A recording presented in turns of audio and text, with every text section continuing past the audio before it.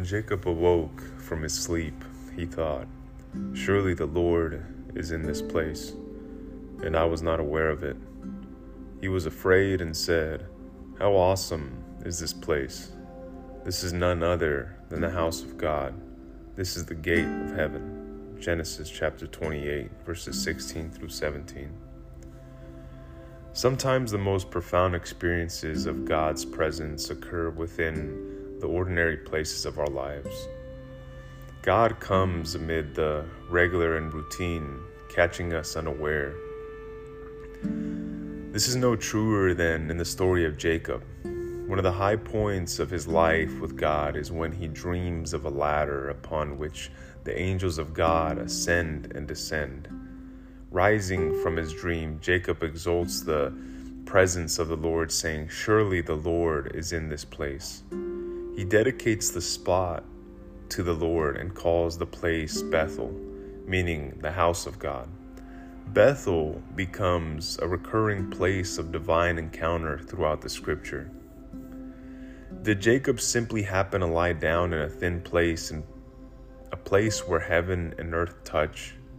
Was his dream nothing more than blessed happenstance, a byproduct of resting near the stairway of the heavens?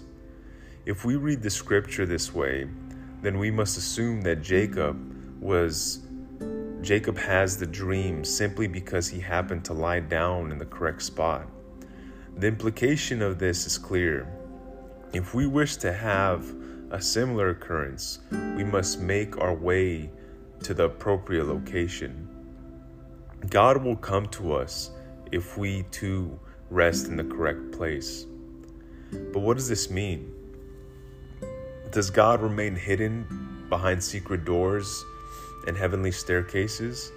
Does an encounter with God simply boil down to being in the right place at the right time, even if it's an accident? The account of Jacob's dream testifies to the exact opposite. Jacob does nothing to bring about this dream. He is but a passive recipient.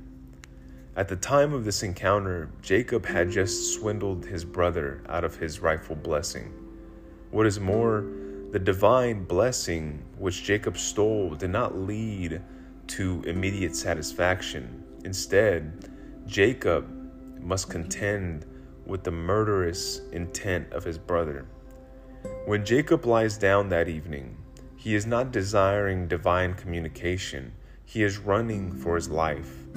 Jacob lies down to rest in a very ordinary and routine way. Similarly, Scripture goes out of its way to describe the place of Jacob's resting as a certain place.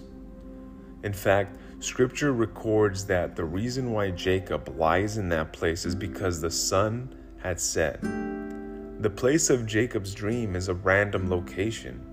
It is ordinary and nondescript. If Jacob had run more quickly or started his journey hours earlier, he would have rested in a place far from that location. But the dream would have still happened, because in the end, the dream was not about where Jacob laid his head. It was about the presence of God.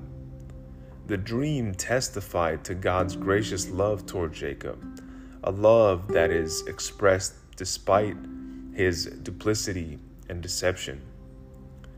While we often title the dream Jacob's Ladder, the point of the dream isn't about the ladder at all. Even the angels slip into the background when Jacob awakes. Instead, he rises with the knowledge that God is with him. The one who made him also sustains him. Surely the Lord is in this place. Surely this is the house of the Lord. The Lord's house is the place where the Lord lovingly dwells, and that is around us and within us. Jesus promises to reside within the hearts of those committed to him. Those who love me will keep my word, Jesus says, and my Father will love them, and we will come to them and make our home with them. John chapter 14, verse 23. Like Jacob, The one who created us also sustains us. There is no place in our lives where we are outside God's gracious presence. This means that each evening, regardless of where we place our heads, we rest within the presence of God. Hear these comfortable words. Surely the Lord is in this place. Every moment of your life, you are surrounded by the gracious presence of the Lord. When you retire for the evening, you rest your body and soul in the protective arms of Jesus. And when you rise, you awaken to a day that will be lived in the context of His grace and mercy. You may not experience divine dreams such as Jacob did, but the reality of God's presence is assured just the same. This is an awesome place. You stand at the gate of heaven.